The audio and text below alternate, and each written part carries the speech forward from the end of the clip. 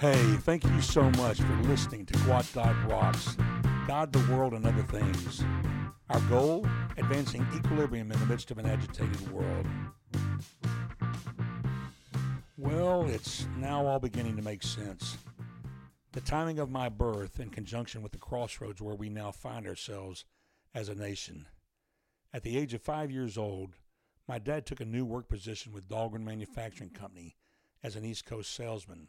Like an episode right out of the Wonder Years, my father was buying a new car in which to carry out his new job. My sister begged my father to buy the new hottest car on the market, the 1965 Ford Mustang, the now most ultimate classic Mustang ever built. I still remember the day that we went together as a family to Fort Worth to pick up the new car. Almost literally the day we were leaving for Clinton, Maryland, a suburb of Washington, D.C. When we got to the car lot, my father got the keys to a dark blue, four-door, 1965 Ford Falcon. My sister and I were so disappointed. So we loaded out Jim Price's Family 4 and our four-door Falcon with no power anything, no air conditioning, including just Armstrong power steering, meaning old school recirculating ball steering, no hydraulic assistance of any kind. It was bad, really bad. It was from the back seat of that Ford Falcon, with no required seat belts, that I witnessed the results of a nation embroiled in turmoil, agitation. In the back of that Falcon, I saw the caravans of National Guard troops headed in to support the shutdown of the city due to the race riots, forcing us to go forever out of the way to pick up my father from Dulles Airport as opposed to Washington National, now called Reagan National Airport. As a child, I always wondered why I could see the Air Force One presidential plane from the recess playground of Surrattsville Elementary. It would pass low enough overhead that we could see the American flag painted in the tail of the aircraft.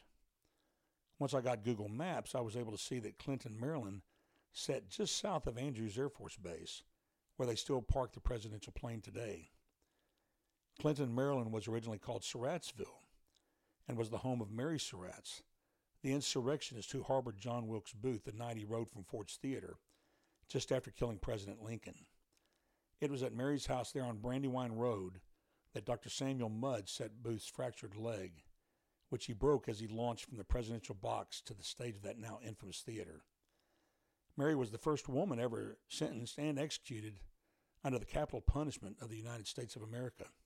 My sister and I would cut across the school property which our house backed up to, track through Miller's Field and Woods, and would go over to the old house. Back then it was dilapidated in need of restoration. We would try to peer in the old windows and were creeped out by the thoughts of what went on there. At the time of the assassination, the direct route John Wilkes Booth Road was a dirt road which in time became the same paved route we drove on to go to Baltimore, Maryland to pick my dad up from Washington National Airport. I lived in D.C. during violent and tumultuous days, during the race riots and the hippie protests of the Vietnam War. As a kid, I would watch the evening news every night at supper, as we all did back in the Vietnam War, and they reported that the hippies were actually swimming naked in the reflection pool, that large decorative pool placed between the Lincoln Memorial and the Washington Monument. Of course, as a young kid, I thought, well, first of all, I didn't know it was that shallow. Number two, I didn't know that you could swim in it. And number three, I was fascinated that the hippies were swimming naked. Of course, my mother promptly reminded me that we were not going to D.C. to swim in the pool. It was a city embroiled in violence, though, protests, agitation, and historically in assassination and death. Because of the way my mind is wired, I can still see it. I know it firsthand. I have a context, historically, from which I speak. Never in my lifetime of 60 years have I ever seen our nation in such a turmoil and agitation as I see today. Regardless of where you stand politically, if you are paying attention to reality, you would have to know that these are the most critical days of our nation. The communist thrusts of the 60s across the globe were real. The war protests of the 60s were real, being fueled by a mandatory draft to serve the death machine of a battle against the communists of North Vietnam. 18-year-old boys were being sent to a slaughter in a quagmire of controversy that ultimately led to the collapse of Vietnam. which resulted in ultimately the Cambodian genocide carried out by the Khmer Rouge, resulting in between 1.5 to 2 million murders. I can still see the magazine articles of those sheds where the skulls of the people were stacked in pyramids. It's just unreal to see, to know of the violence that came out of that failure. Nearly a quarter of the population of that country died in that genocide. I remember the now somewhat respected Jane Fonda, who as a young woman sat on the backs of the military gear of the North Vietnamese for photographs laughing with the Viet Cong, the communists, while our boys were being slaughtered. I have a context. The communist insurgent that was sweeping the world was just beginning to establish itself here in the United States of America. Now, 50 years later, it is at our doorstep, waiting to be invited in by popular vote. The same tack Adolf Hitler chose as he ascended to the power ranks in Germany. That uneducated street urchin who never ever had a real job in his life rose to power, many pushing for outright revolution to install his ideology, yet Adolf was determined to rise to power by means of the Constitution, seize power by election, and he did just that. Adolf hated the Russians and their democratic socialism, though some are saying now that Hitler was a closet socialist himself. Hitler was a racist, a twisted nationalist, who firsthand suffered the ravages of Germany's collapse after World War I and was determined to do something about it. He became a tyrannical dictator whom he felt was doing the Lord's work. Yes, you heard me right. Adolf Hitler, if you read about Hitler, he felt he was doing the Lord's work. So here we stand at the crossroads of Marxism.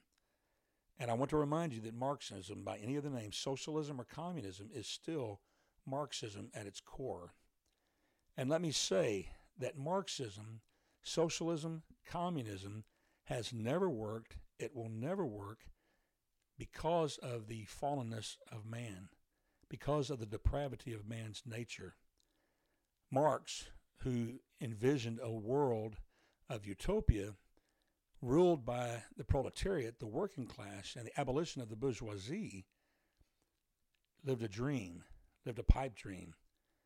Because in fact, the fallenness of man and the total depravity of man makes it impossible for man to achieve utopia apart from the resurrection power of the Lord and Savior Jesus Christ working in his life.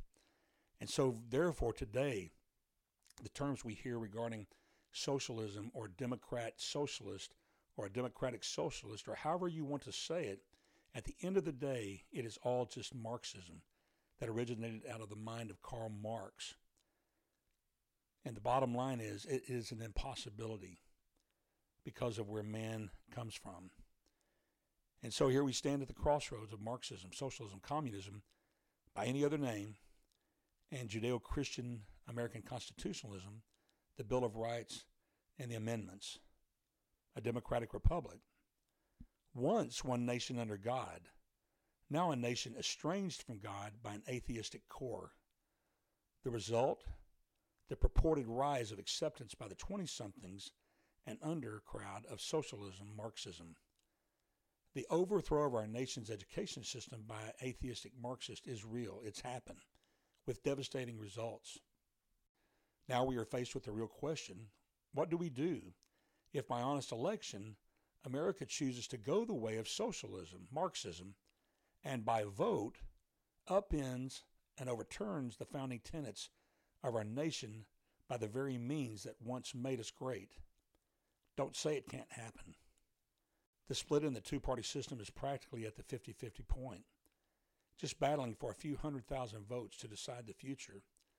Something a lot of people do not realize is that the tactics that both parties were using in the last election, where they were working through Facebook and social media, their algorithms and their mathematics and their science is so specific that they know the number of people's minds they have to turn in order to capture the election. The best I can remember, Donald Trump's campaign was seeking to garner about 200,000 changes of mind among registered Democrats who have consistently voted Democrat throughout the years and who have consistently voted. and they targeted their desktops through Facebook and began to push stories to them that caused them to become discouraged, and it resulted in them not showing up at the polls. This is a documented fact. And they know how many people that they turned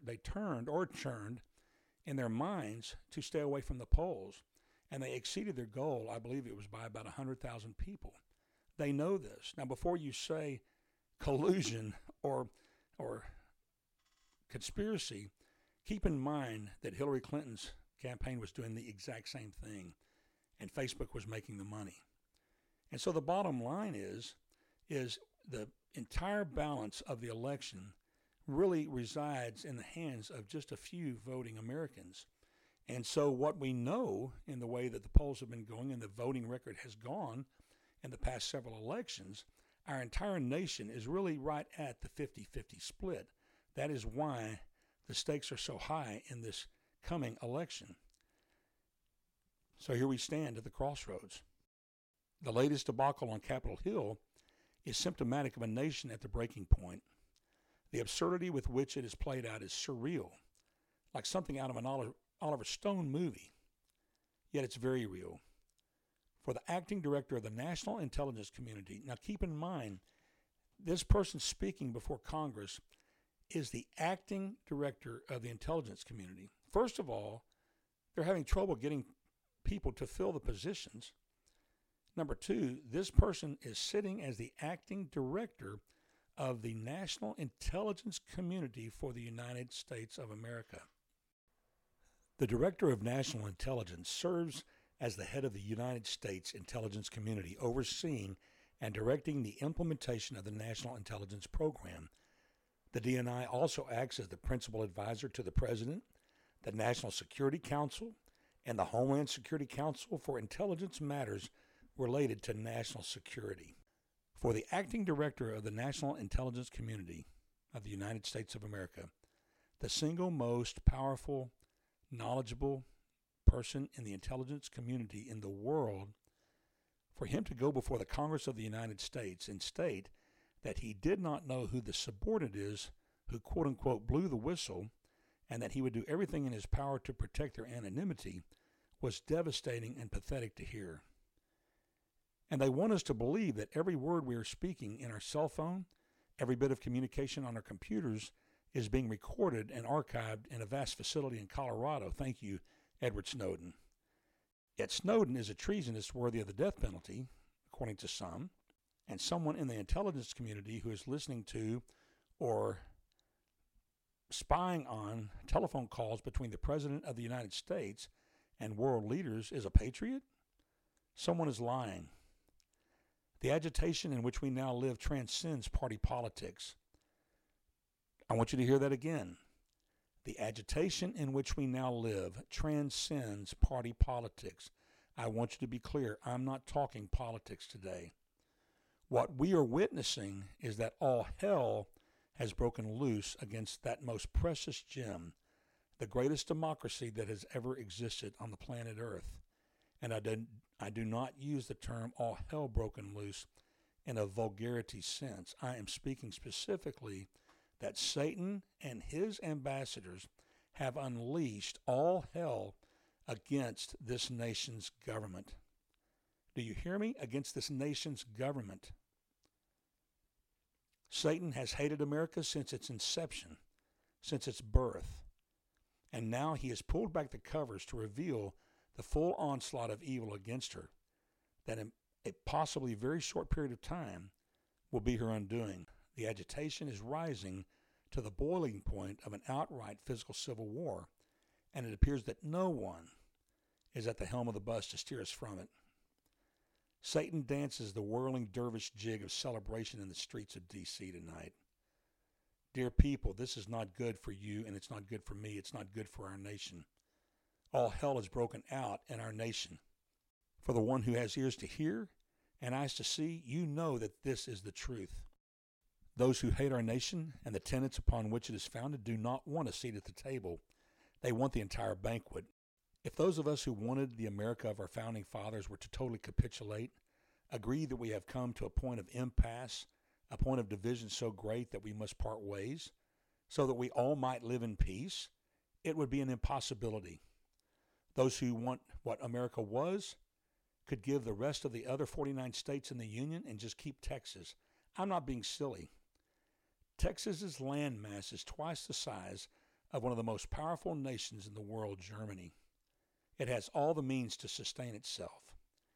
If those who wanted the America that was were to relinquish all the rest and even declare, go your way, sacrifice children to Molech, build temples to the celebration and sacrifice of childhood innocence to pedophilia, obliterate all definition of two sexes to where it is now an infinite amount of self-defined determination, give personages to rivers, streams, and primates. Did you know that? Have you checked that out on Google? Where they're giving rivers personage, rights like a person, giving primates personage, rights like a person, where others who can speak on their behalf can file lawsuits and obliterate landowners, animal owners, what have you, to the point of absurdity, to insanity. And this is for real, dear people. While at the same time, and I'm not trying to be gross or vulgar, but dear people, this is what's happening, and we need to face it. We need to come face to face with the reality of what abortion is. That all the while vivisectioning the unborn or born human beings because of a woman's declared rights, destroy the concepts of individual ownership, elevate the power of the state to supplant an absent God, to make the state supreme. Go, but they would not go, because that is not all they are after. They're after us. Those who follow the teachings and ideology of Marxism hate all that we stand for. They hate the constitutional reminder that we were one nation under the Creator God, and that we are individually, personally endowed with certain unalienable rights, life, liberty, and the pursuit of happiness. I say we were one nation under the Creator God because we are at about a 50-50 breaking point. They want us. So here we sit at the crossroads of a powder keg of agitation with historical consequences that will forever change America one way or the other. All hell has broken loose. I have a context. I know what you're thinking, Kenny. I thought you said that your end goal with this podcast is to advance equilibrium in the midst of an agitated world. Oh, dear friend, I aim to do just that. As I discussed in the introductory episode, sometimes advancing equilibrium means having to discuss hard things. To advance equilibrium does not mean the absence of difficulty. It means the abolition of agitation, turmoil. The only hope for a way out of this mess and the coming increasing violence is for all heaven to break loose on our nation. And I believe it's coming. I was waked up at 2 a.m. a few days ago, and God spoke this to me and gave this to me. I'm not saying I'm speaking prophetic words. I'm telling you that as a Bible-believing Christian, that God speaks to my heart through the still small voice of His Holy Spirit that lives in me and is a seal on my life until the day of redemption. And His Holy Spirit at 2 a.m. in the morning, I was waked up with this message.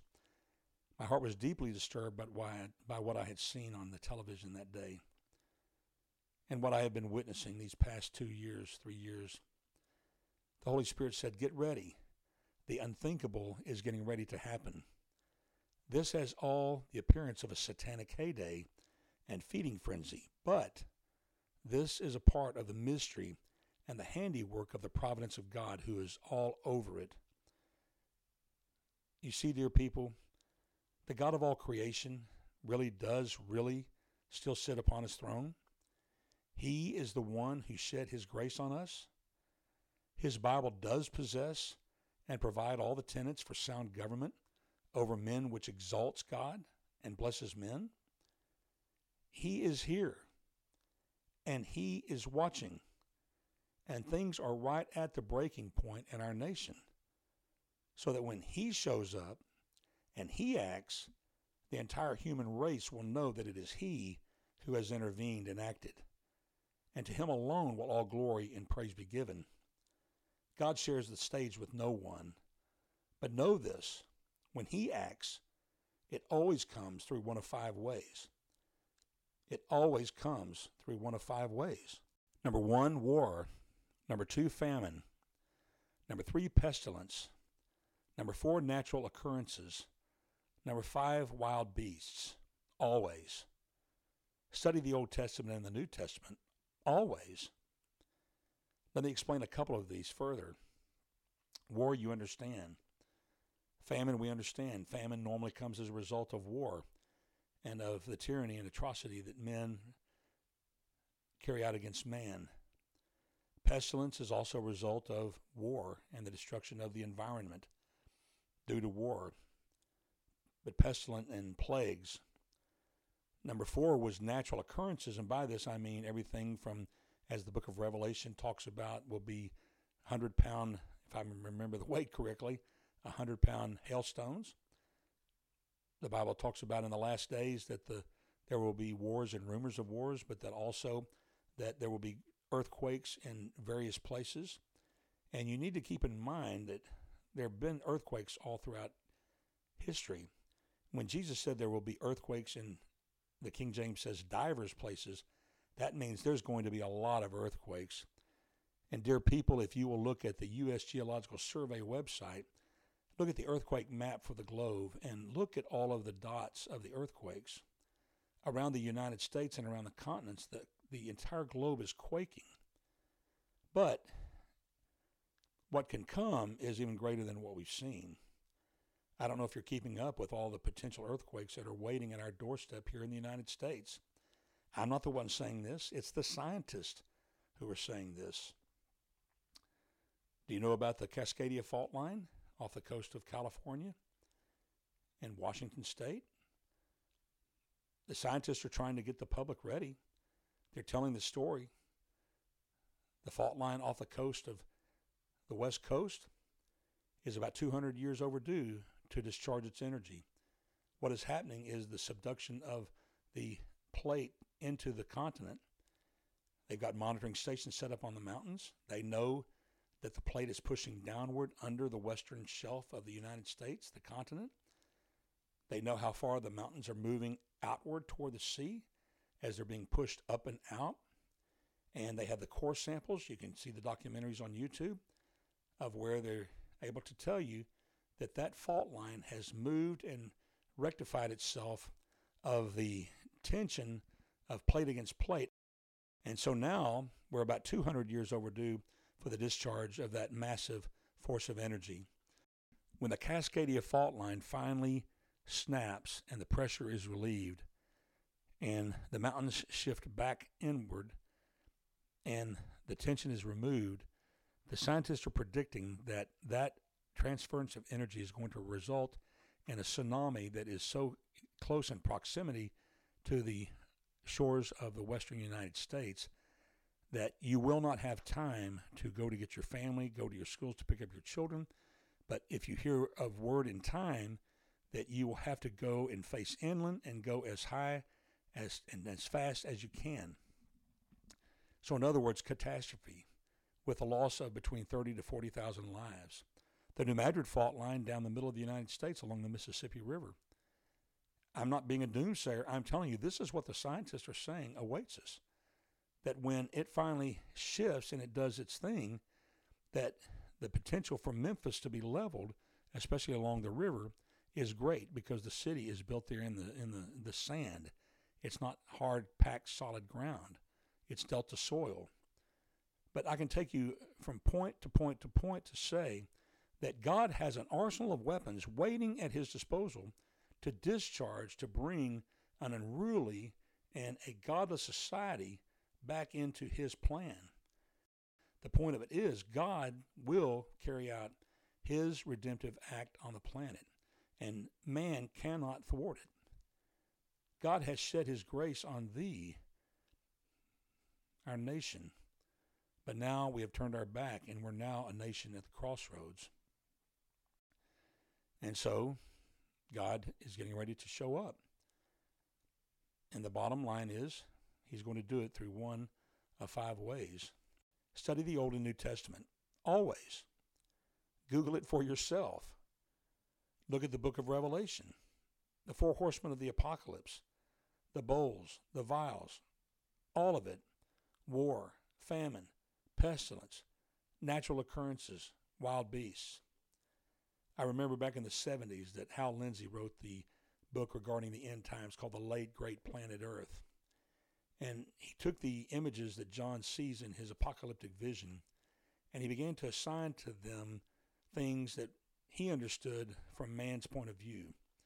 And so the insects that are hideous, that are released from the abyss, and that pour forth like a cloud, so hideous that they have the face of a man and the hair of a woman, the body of a horse, and the tail of a scorpion, just this hideous, hideous creature, and the ability to sting mankind and yet not put the man to death, but yet the man begging to be put to death, that Lindsay then extrapolated over and said, well, it's the new attack helicopter with its missiles. Dear friend, it's going to be what God said it's going to be. He will use wild beasts to chasten and to punish the evildoers at the last day. And so God uses means that man sees as naturally occurring events. Man misses the divinity of God in the midst of the action. It's like finding a meteorite on the ground. You walk past it, it appears to be just another stone. The deer lease that I hunted on as a child, my father had a permanent camp on a ranch west of Fort Worth, and all over the ground were these dark, almost black stones. But if you picked them up, they were extremely heavy. A stone of about less than 3 inches, maybe 2 inches in circumference, could weigh a pound. I began to look at it and study it. It was made out of some sort of ore, but it was not iron. It was non-magnetic. The more I studied it, I began to realize that her property was covered in meteorites. A side note, did you know that meteorites are very expensive and worth a lot of money per pound? But people walking across the deer lease all the time never paid attention to the fact that many of the stones on that property were from outer space. Something had penetrated Earth from the exterior, and yet no one even perceived it as being from beyond. That is the way of God's chastening or disciplining or judging acts upon the earth. To the one who does not have ears to hear and eyes to see, he misses it. For the one who sees and knows, it brings about repentance. It brings about life change. So God's direct intervention is always a good thing because his purpose and ways are ultimately redemptive in nature. He loves his creation and will go to the means necessary to advance his plan. If his creation responds to his call through the still small voice of his spirit to the human heart, more drastic and increasingly harsh ways are avoided. For those who know Christ as Savior, our outcome is secure, regardless of the appearance of things in the immediate present. The cruel occurrences to Joseph of the Old Testament appeared to be actions to a forgotten and betrayed 17-year-old, but it proved out to be the providential care and guidance of a loving God who used an Egyptian Pharaoh under the guidance of a captive Hebrew young man named Joseph to save the entire world from starvation, and ultimately, through which a captivity of 400 years would birth Abraham's clan into the nation of Israel. So the cataclysmic agitation is at an apogee. Now the stage is set for God to arrive. For the Christian, regardless of the immediate outcome, we are more than conquerors. We are super conquerors through Christ Jesus. And we will overcome the one who has launched all hell against us. How? Revelation says, they overcame him by the blood of the Lamb and the word of their testimony. The agitation we are living out in our once beautiful, now fallen nation is real. But our nation has not fallen beyond the love and care of the loving God, who is not willing that any should perish, but all would come to a knowledge of the truth and be saved. His word is truth. Jesus Christ is the living word of God. If you will place your faith and trust alone in him for your forgiveness of sin and rely on Him alone for your salvation, He will save you and give you an eternal invincibility against agitation and decay. That's how much He loves the world. So, dear people, let's pray to our God and cry out for His mercy and intervention. Trust that He is here, He sees, and He is getting ready to take the stage in this turmoil in America. It's going to be grand and unthinkable. It will be redemptive to those who respond and judgment for those who won't. As a parting gift of encouragement, I invite you to subscribe to a podcast of a dear, lifelong friend of mine named Billy Taylor. It's called The Daily Promise. Every day, Billy will, in 3 minutes, share the truth of God's Word with you in a way that will embed the peace and promise of God in your mind and your heart. It's on iTunes and podcast players everywhere. He's doing really well. He's had over 50,000 downloads, so the feedback is strong. His words of encouragement are connecting to the hearts of people across the globe. So until next time, my friends, peace.